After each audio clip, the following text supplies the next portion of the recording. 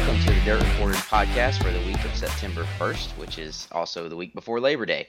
I'm DirtOnDirt.com staff writer Joshua Joyner here, as always, to discuss all of the latest Dirt Late Model news and results with the rest of the Dirt on Dirt editorial staff, including our managing editor, Todd Turner. Todd, can you believe it's September already?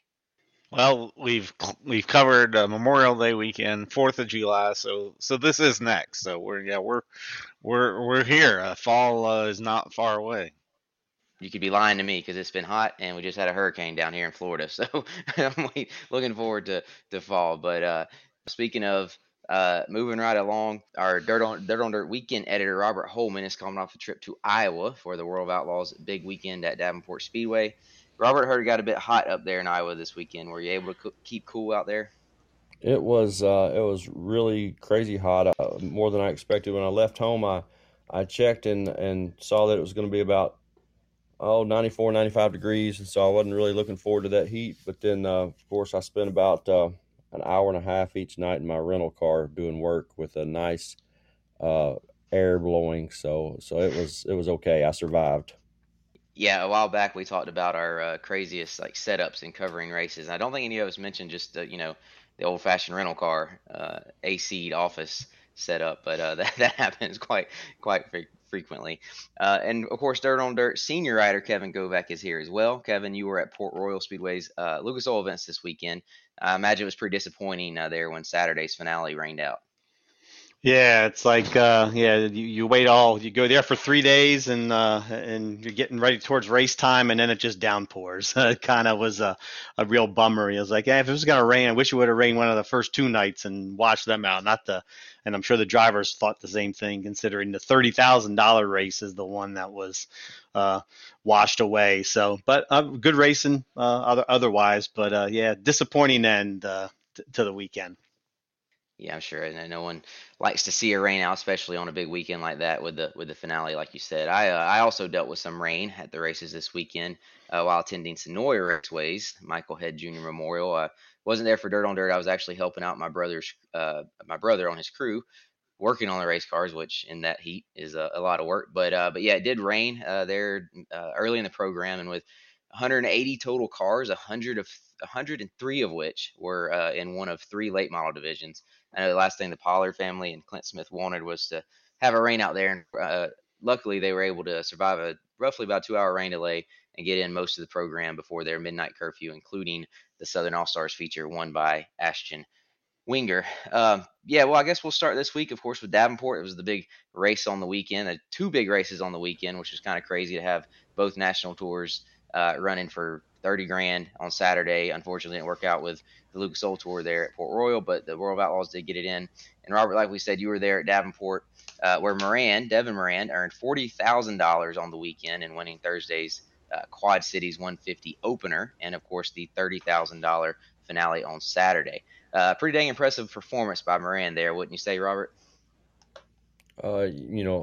Obviously he had a great weekend, and let's go ahead and say he won $43,500 because he ran third, I guess, on the that middle race there, that the second night. So he left there with 43.5, which is a pretty solid weekend. No matter how many laps you ran, I guess they did run 150 laps, 40, 40, and 70. So that's why it was called the Quad Cities 150. And he just adapted to that. Every surface, the surface was different every night, and he was just excellent. Him and Bobby Pierce and Chris Madden was good as well. Chris Madden just didn't have the finishes that he should have. But Chris Madden was excellent too. But Moran just adapted wonderfully to the surface every single night. I was surprised how great he was out there, and he almost didn't go. He got some assistance from another trucking company actually to help him get out there.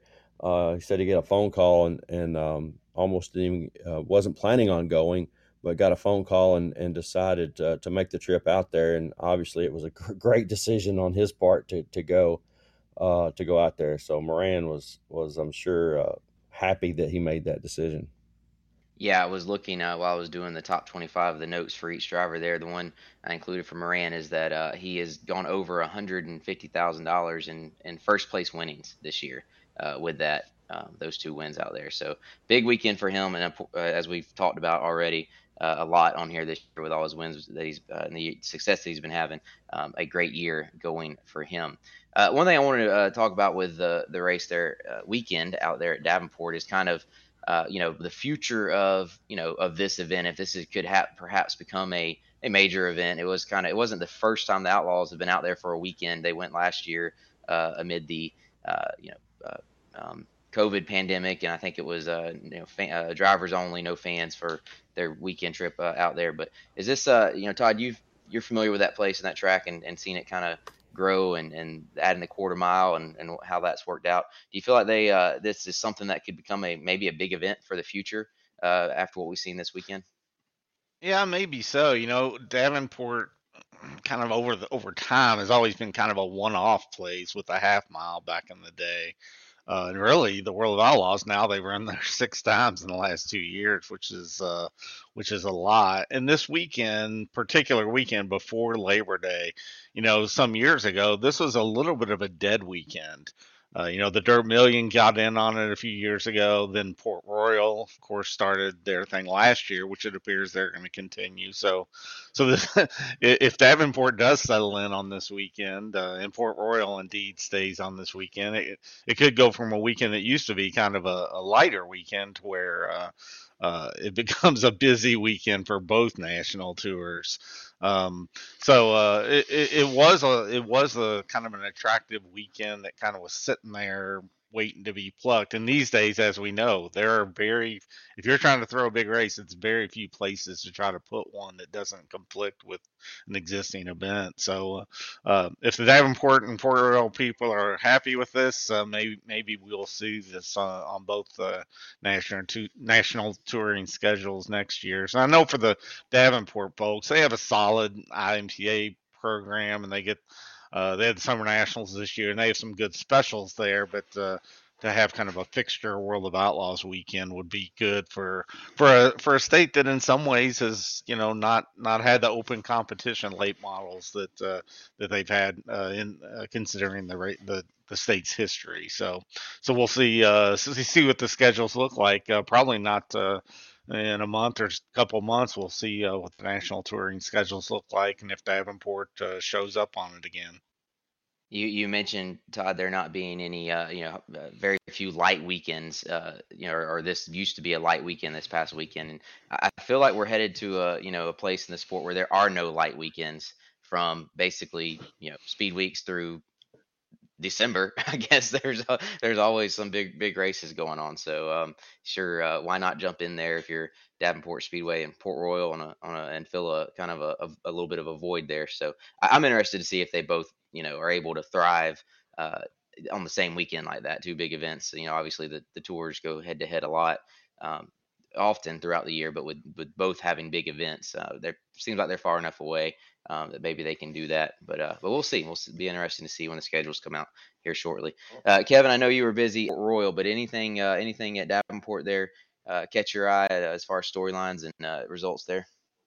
Well, I'm kind of expand a little bit two more on the topic of both running Port Royal and Davenport both racing and just being 2 weeks from the World 100.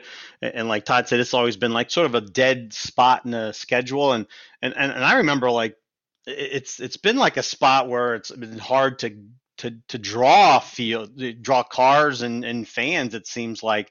But I kind of maybe based that because I remember there's some World of Outlaw races that was at Atomic Speedway in Ohio a few years, like the 2 weeks before, and they never really did well, but then you think about that, and that's probably because they're so close to Eldora.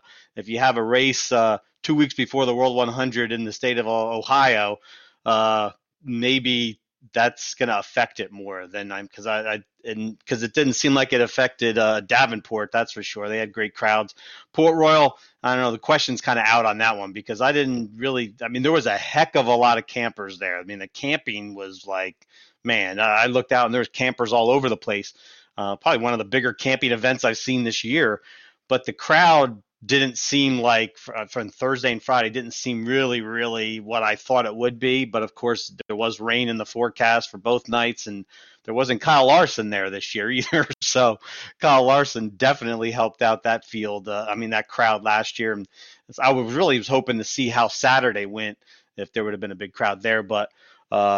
I don't know. I think so. Port Royal's still far enough away from Eldora where that's not going to be like you get that lag that you would have with racing so close to the World 100 in state, I guess. So I think that's the big thing. Keep the big races on that weekend away from Ohio, and you probably will be okay.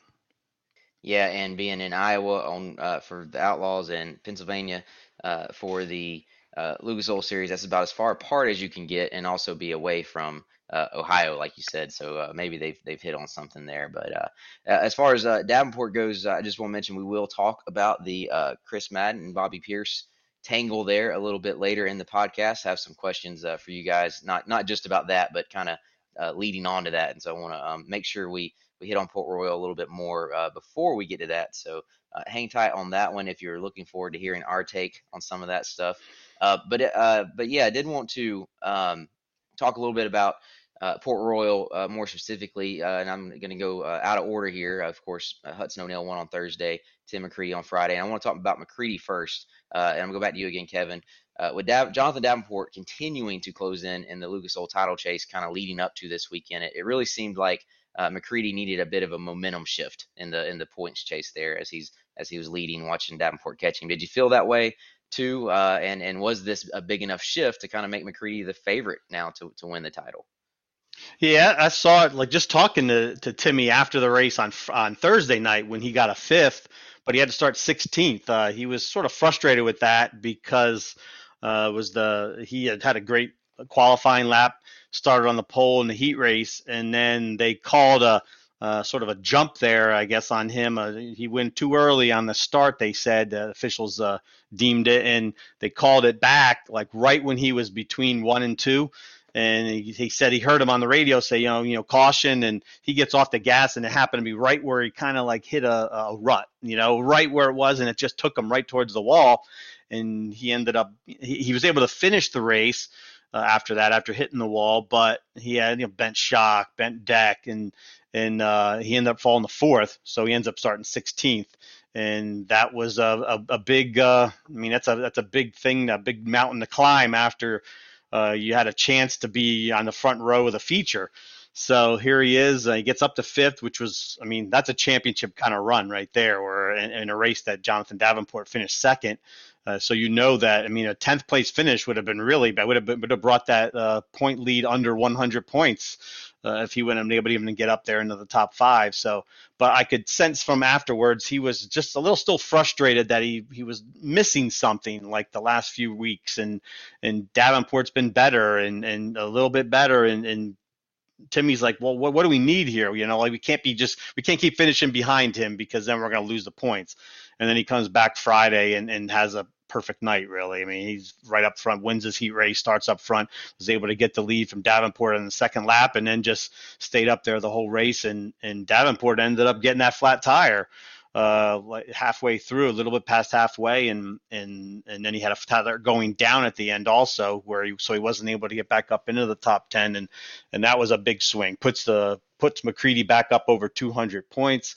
On Davenport also gave him his first win since the beginning of July at Muskegon County, and it all seemed well in his world at that point. He would have definitely pumped up for Saturday's race too. I think he would have had he would have been in line for another good finish there. So, and then, it was probably a good weekend there too. You look at that, he loses Saturday's race. If you're looking at the points, I'm sure he wanted to win the money for Saturday, but he loses Saturday's race to a rainout. So that's wiped out. And then they find out yesterday that the I-80 race is going to be canceled, and coming up in September. So that's 2 less point races he has to worry about. So it definitely was a big weekend for McCreadie.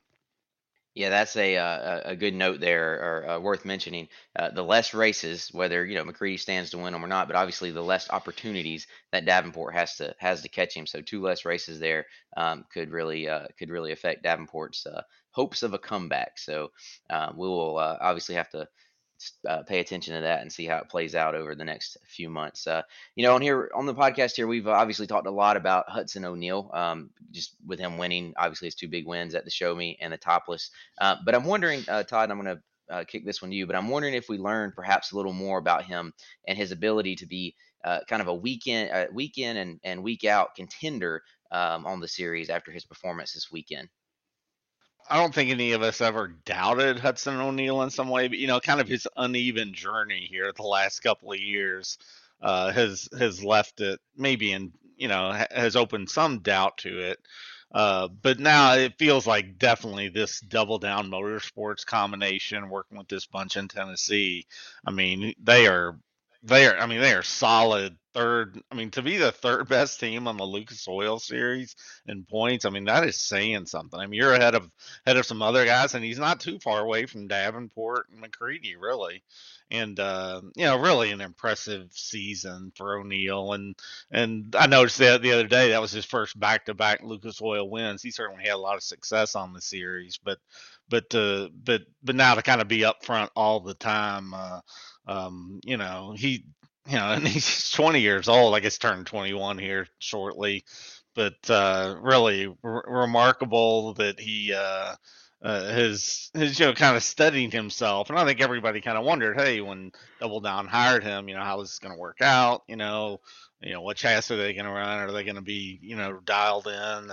And as it turns out, what a solid season already, and he's got some more to go to see what else he can do at some of these upcoming Lucas Oil events and Eldora and wherever else. One thing that kind of fascinates me, and I'm just kind of like a geek out over like the who's having the better season and the best season, and like the top 5 stuff at the end of the year. I'm always just intrigued over, and always kind of look toward that throughout the year, especially this time of the year, as it's like, okay, who's in there, and if we're talking about driver of the year and top 5, and who's not, and who needs what to get there.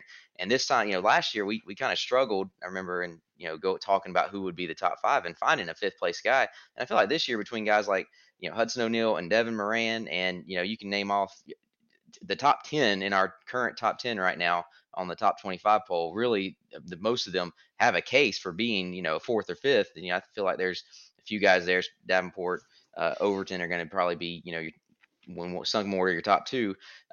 It's going to be interesting with these guys that are having really great years, like I said, Moran and O'Neal included. And I'm just going to go and throw it out there. Kyle Larson is making a case too with some of his performances, even on a part-time basis. So anyway, that'll be interesting to keep up with, as we watch the rest of the year and turn toward that. Obviously, way down the road. Although with the way time flies these days, it'll be here before you know it.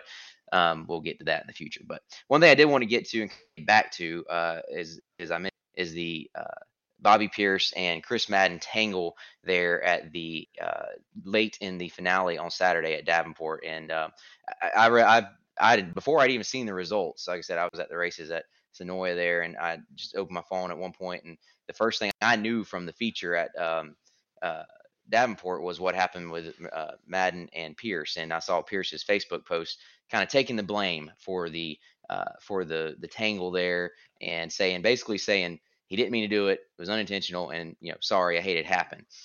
First of all, I'm gonna go back to you, Robert, and kind of explain what happened there in that instance, and then I want to talk a little bit about what when a guy says that an unintentional wreck, how that's processed both from the driver's standpoint on both sides, and also as a series and the officials, how they kind of decide what to do there. But Robert, tell us a little bit about that tangle and kind of the way you saw it there. Well, Madden had worked his way into second finally. I can't remember exactly where. I think he might have started third, but he ran top 5, for much of the race. And you have to understand how wide this racetrack is. You might be running third on one lap and 7th on the next lap via the monitor, just because the track is so crazy wide and so many. And so, some people are right around the hub and some people are up on the cushion. And so they're spread out and sometimes 3 and 4 wide. So you might go from 2nd to 6th in one lap and actually not really lose ground, because there's such tight racing right there. So Madden had dropped back a little bit. He had worked his way back into second, finally got back around Pierce, I believe, and seemed to be comfortably ahead of him to me, actually, but apparently not. But he seemed to be. But he's going down the back straightaway, and as he goes to basically make his line into turn 3, kind of dive down into the corner, Pierce just clips him as he's going by and spins him around completely. I mean, if you watch the video, it clearly looks like Pierce dumps him, and it clearly looks like Pierce dumps him without even checking up. And I would say he probably did. I don't think that Pierce did check up, because he is, and I talked to both of them after the race, actually, talked to Chris and to Bobby, and Bobby explained it to me, and I understand the explanation. He expected Madden to maybe carry a little bit more momentum into the corner and probably be another, 5 inches ahead of him. But I'd say he probably expected him to be another foot ahead of him. But if he's 5 inches more ahead of him, then he doesn't spin him. He doesn't turn him around at all. If it's just it was that close. If he's another foot in front of him, but Madden had been running, he'd been going in and really kind of going down low and chopping the corner off, and Pierce was wanting to go straight by him and get that run straight up to the cushion and really roll around the top and try to get by him on the outside. So he expected Madden to cut that corner and dive down, and when Madden was maybe, like I said, 6 inches, 12 inches slower or closer, when he went by him, he clipped him and turned him around. And that's pretty much what happened. And Bobby was apologetically unapologetic, if that makes sense. It's, it was like he said it's his fault, and he didn't mean to do it, but in the same breath, he said it was just racing. And he actually said that to me 3 times as racing. So he was, like I said, if it makes sense to say he's unapologetically apologetic, because he definitely clearly didn't mean to do it. He didn't want to turn him around, but he, at the same time, he didn't really, he was heading for a spot, and he was determined to get there. Yeah, it definitely looked like Madden was letting his car kind of swing out. He was running an interesting line there, where, like you said, he went down the straightaway, would kind of swing out into that top groove a little bit, kind of leave his right rear quarter just out there enough that it was, if it, Pierce would kind of have to break his momentum, and of course didn't want to. Todd, you kind of wrote about this, I think, a story earlier this year about situations, and I think one you mentioned was Ricky Thornton Jr. and Brian Shirley tangling it back in Speed Weeks, I believe, at Ocala. Where it was, I didn't mean to do that, but on Thornton's part, but Shirley's part, what still happened. Like how do you think drivers take that? Like, does it make it any better? When it was like, well, I didn't really mean to. Sorry about that, or is it still just as stinging of a situation there? Well, that's what kind of drew me to that story is my own social awkwardness when you when you have to like approach somebody about something you did wrong or accidentally or whatever. And among those drivers, I mean, you really have to have a thick skin as a driver, and also know how to deal with that kind of stuff. Because with Bobby and Chris, this thing happened, and Chris is going to be mad, and Bobby is, say sorry, but this is the things that happen out here. So yeah, that intrigues me, that relationship. And I think part of it is each driver, how they carry themselves and how they treat other drivers throughout the year. If you are constantly running over people and being unapologetic about it or whatever, you're certainly going to get less. You're going to get less love from everybody else. Now, if you are, if it's a rarity that you get into somebody, you will much more likely to get a pass, I think. But we all know these guys are out here racing around in conditions where I think if we sat behind the cockpit in these cars and saw the bouncing around and whatever, the fact that they don't hit any more than they do really shocks me. So like in the incident this weekend, just a few inches here or there, and in that case, to me, it looked like Madden was just maybe a little bit, a little bit slower getting in, and maybe Pierce had a better run than usual, and they come together where on the next lap or the previous lap it didn't or wouldn't have happened. So it doesn't take much for it to things to go wrong for somebody. But I think it's funny. I talked to Devin about that story, and one of the funny things Devin said is like, I'm a little guy, so I'm certainly not trying to cause any problems with these guys. And another thing that other Devin and other guys say, you're not going to run right up to the guy and talk to him immediately. Usually, if it's kind of a heated situation,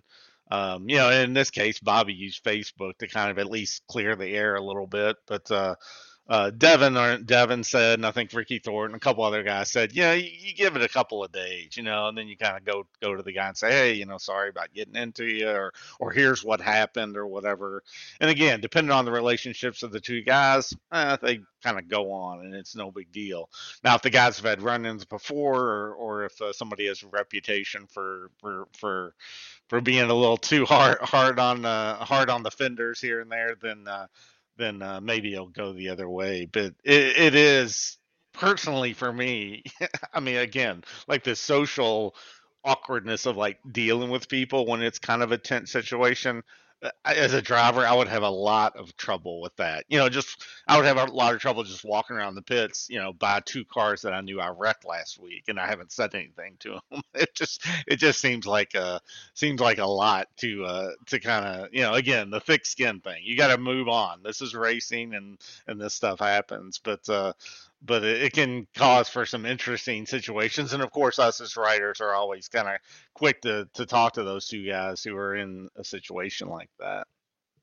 Yeah, it definitely it's the stirs up the drama, and it makes for a lot of times some interesting reporting. I mean, depending on the driver, some guys that like Madden, I don't think is one to say a whole lot about those situations. But sometimes we all remember last year with the Pierce and Tyler Erb dust up that made for a lot of drama. But yeah, one thing, Robert, do you want to have something to add about that? Well, it's funny that you mentioned that incident because the Madden and Pierce thing it wasn't an exact replay, but it was very, very similar. The accident, what happened was, Pierce, it looked like Pierce dumped Madden, and it looked like Pierce dumped, Tyler, and almost in the same spot. Am I wrong? I mean, am I remembering that wrong? I mean, it looked they are like both it was turn three, like, right?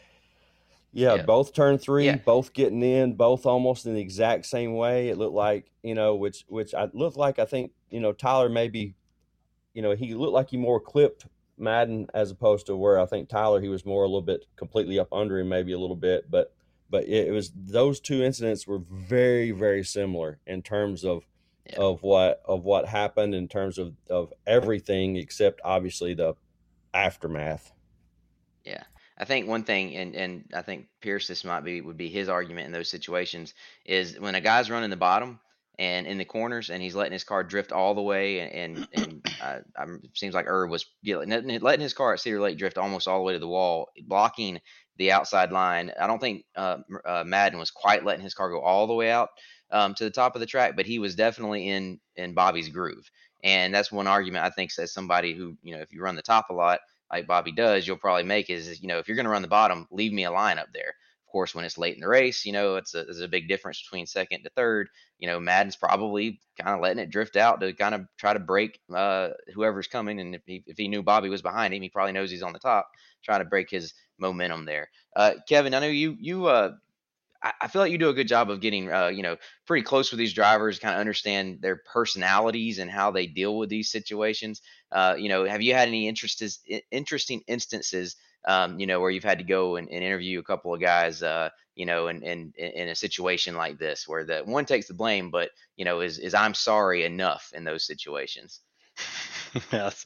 Yeah. I mean, I kind of think like I can remember some summer nationals too. It wasn't too long ago that I think that Shannon Babb got Bobby back, and he kind of ran him into the wall. I think at Macon, if I'm not mistaken. There was an incident there, and And that was one where Shannon Babb was like, that's it. I just had it. I've just had it with him. He's going to say, I'm sorry all the time, and I see that with drivers when they, one driver sometimes, and it seems like the drivers always get together here too. I mean, it seems like once they get a deal together, they got a magnet together, and they're pulling them close, and these guys are just going to keep going at it. And especially with the Summer Nationals or the night after night racing, and all the years that Babb and Pierce run together, and Babb just had enough, he said, and I wasn't going to take it anymore. And maybe sometimes that's what you have to do. I mean, Tyler Erb was sort of saying that with Bobby at Cedar Lake. Maybe he didn't handle it perfectly correctly at the aftermath, but because I know, like Scott Bloomquist has always had said to me too, he goes, you're very angry and you want to go get him, but it's better to put it up a notch on your bedpost and then get him like when he's not expecting it, which might have been like the Babb situation with Pierce later on. Don't get yourself thrown out of another race because you've been taken out. But hey, you're in the middle of the pack somewhere a couple of times later, and you're not going to give them. You're not going to, give them giving them an inch, and it might be taking them around, and so I've seen that quite a bit. I mean, I just know that there's some drivers that'll say like, I'm sorry, but sorry's not good enough if you've taken that other guy out quite a bit. If you've got a reputation of never really getting into people, and then you do it, like if Scott Bloomquist gets into somebody, I'm like, well, I mean, he probably was really, really sorry, because I don't remember him really getting into many people over the years. Or Tim McCready's a guy. I mean, I don't remember him getting into many people over the years. And when he does get into somebody, I mean, I think he really is sorry about it. There's some of those guys that are a little bit less rough, I guess, or aggressive. But I got one thing. I will not be surprised one bit that if at Eldora in less than next week, Chris Madden and Bobby Pierce will be starting next to each other in at least one race. I mean, or they're going to be coming right together for a win or second place. There's going to be no doubt that they're going to be attracted together. It always happens, it seems, after they get it, and then we'll see what happens. See if Chris Madden remembers there, or if he accepts that apology, or if he didn't. I guess we'll know at that point. Well, let's don't forget, guys, that after that race, Madden kind of did go up and get into Bobby a little bit there. I don't know if he got him in the door or from behind, and kind of, I don't know if he's the one that necessarily sent him off the track after the race was over with. But, just like Bobby said, in Bobby's mind, he said we're even, because Madden did kind of retaliate after the race. So in Bobby's mind, they're even, but I'm not 100% sure in Chris's mind if that was the same, because it didn't cost Bobby any spots. It cost Chris a couple $1,000s there. It cost Chris potentially $10,000. Honestly, if you go back and add it up, let's see, if 15,000 for seconds, what he probably might have would have sit there, and it cost Chris about $12,000. Yeah, I think that's one thing that makes it worse is whenever it is costly. And actually, one of the reasons I thought this was a timely discussion was, of course, the Madden and Pierce dust up there at Davenport, but also while I was at Sonoy with my brother. He was, my brother Joseph Joyner was running the Southern All Stars race and got taken out by Billy Franklin, former last year's Southern All Stars champion. He kind of got in the really slammed Joseph. And we've raced enough with Billy Franklin to know that that's, typically not how he races. And we, from the minute it happened, we kind of knew that it probably wasn't intentional. And after going back and watching the video, you can see Billy hit the mud, from that rain I mentioned earlier. There was literally standing water on the bottom of the track, and Billy hit it, and it just shot him up the track. When he hit it with his front tires, he slams into Joseph. It spins Joseph down the straightaway, and he ends up hitting the inside wall pretty hard there, the inside wall at Sonoya. And, I was actually over there at the shop with him yesterday as they were kind of going through it, and it's it's going to probably be $5,000 worth of damage to the car. All this is 4-bar system, the rear end probably have to have a new rear end, drive shaft, just all kinds of damage. Luckily, not the frame itself wasn't bent, but it's like you're sitting there, and of course Billy, I think he didn't say anything much at the track, I don't think, but he called Joseph on Monday and apologized and everything, and like I said, we knew it wasn't intentional because we've raced with Billy enough to know he wouldn't do that on purpose. But it doesn't make it any better when you say you're sorry and you're already looking at a bill from your parts manufacturer, parts supplier of $5,000-6,000 or whatever. So I think that even though in my brother's situation they were racing for I think 9th and 10th, in a regional show it's not a lot of money on the line, but then when you tear that much up, it does make it pretty frustrating. And the other thing I will say is, and through racing with my brothers, we've been in situations, and I can think of one earlier this season. I won't mention a whole lot about it, but a certain driver slammed him in racing for the lead, and afterward he says, "Oh, I thought I had more room. Sorry." But that driver has had other run-ins enough in the past that it really sorry doesn't cut it. And yeah, you definitely store that in the back of your mind, and if there's another situation where you're not going to cut him any slack either later on down the road, and maybe even give it to him a little harder than he gave it because you feel like you owe him one, as you kind of mentioned there, Kevin. Another thought on that real quick, I want to turn to you, Todd, because I know you mentioned this, is how the officials look at that. I know they didn't, I don't think Bobby was penalized, even though clearly he got in the back of Madden and spun him. What's your take on that? Is that, is that fair, or do you feel like something should have happened there? I mean, I think in that case, probably it's the right call. I think the officials are sitting there saying, "Hey, is that guy racing hard?" Or somewhere you have to make the judgment. Is that a retaliatory thing, or is that being too aggressive? I think the general term that you hear, somebody was penalized for, quote, rough driving. And maybe it takes a couple of things in one race. If you do like the second time, you would maybe be targeted with that. Like Parker Martin at the National 100, I think everybody can kind of agree on the last lap. He ran in there. He was running in there and he's going to run over whoever. He didn't care. And so maybe that was a little easier call. Where a guy clips a guy a little, it's less likely. But I guess the harder the damage, harder the contact is. Or if we all are trying to kind of like do a little mind reading and figure out, is this driver mad at this other driver, and that's why he made this contact. And I think for officials that can be a really tough call. Like I think yeah, in this Pierce Madden case, I think it would have been overreaching to say that was rough driving. But say that was the first night and Pierce did that, and then he did it again to somebody the next night.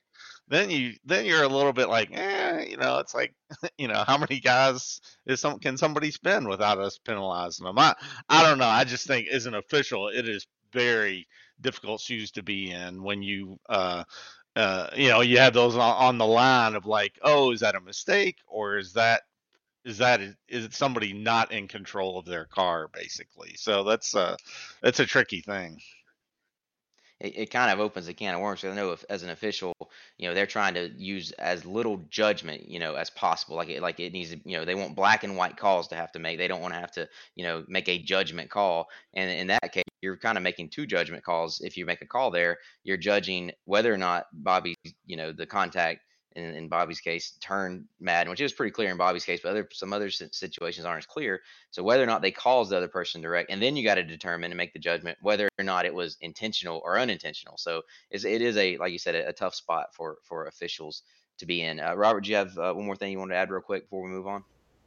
No, I was just going to say, I was going to kind of piggyback off what you said about, drivers have good memories. My brother, for instance, got knocked completely, out of the way, out of a transfer spot for a race that would have been a big race for us to get the start in, where we probably would have started on the first 2 rows of this race. And me and him were kind of chatting about this topic last night. He has not forgotten it, and it was about 12 years ago. And he said he still owes that guy, and if he's ever fast enough to catch him again, then he will turn him around or put him in the wall. He is not, and this is a I'm not going to mention the driver because I like the guy, but it's coming if he's ever fast enough to catch him again. So so I think drivers 15 have, years is the limit, so he's going to have to no. get to him here quick. Listen, 15 years, I think, is the I'm statute telling of you. limitations. Well, we've only actually raced against him twice since then. So we don't, we haven't. And the last time we actually raced against this particular person, we were fast enough. We just ran out of time. We were getting there.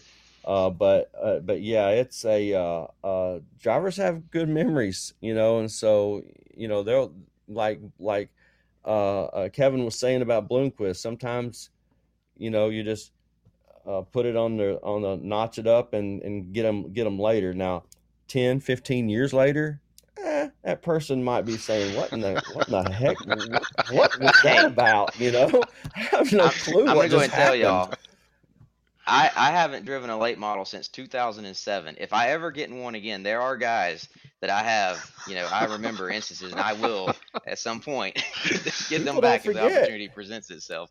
So right. You don't forget. As a, I didn't do a whole lot of racing in my day, but as a, as a somewhat of a former race driver, you don't forget. But anyway, that's funny. We're running a little long here, so I want to combine our last kind of two segments here.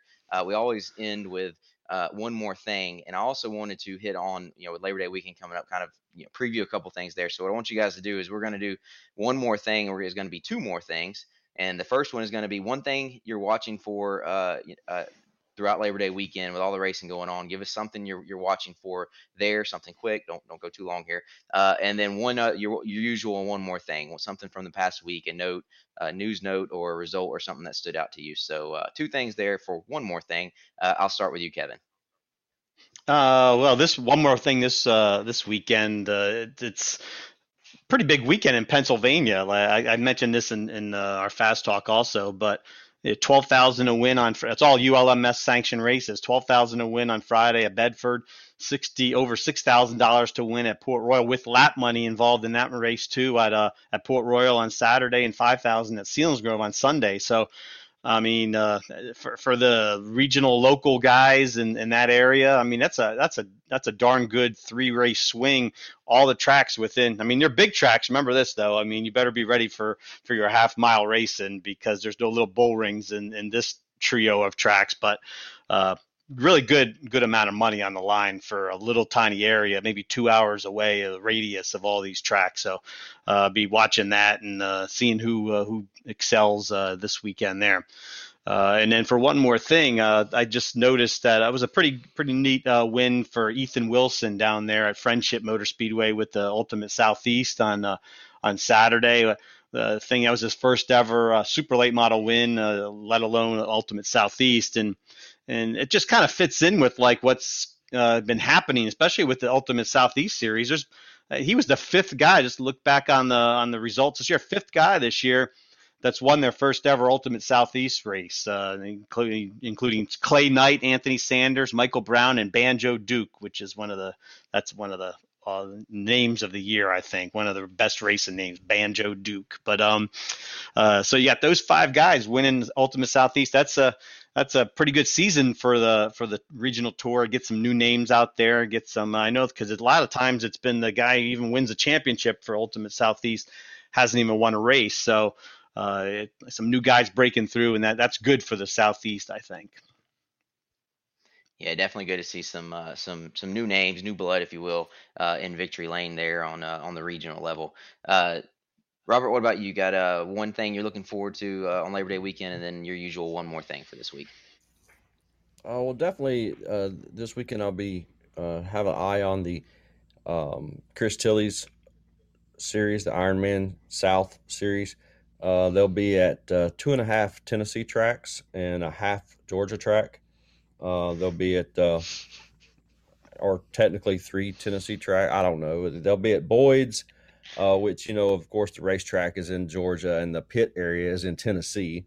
So they'll be at Boyd Speedway there in the Chattanooga area, and then they'll be at Mountain View, which is, from what I understand, is the first super late model race there, but I don't think it's the first super late model race ever at that track. I think it's going to be the first super late model race at the new kind of configuration since they redid the track and stuff there.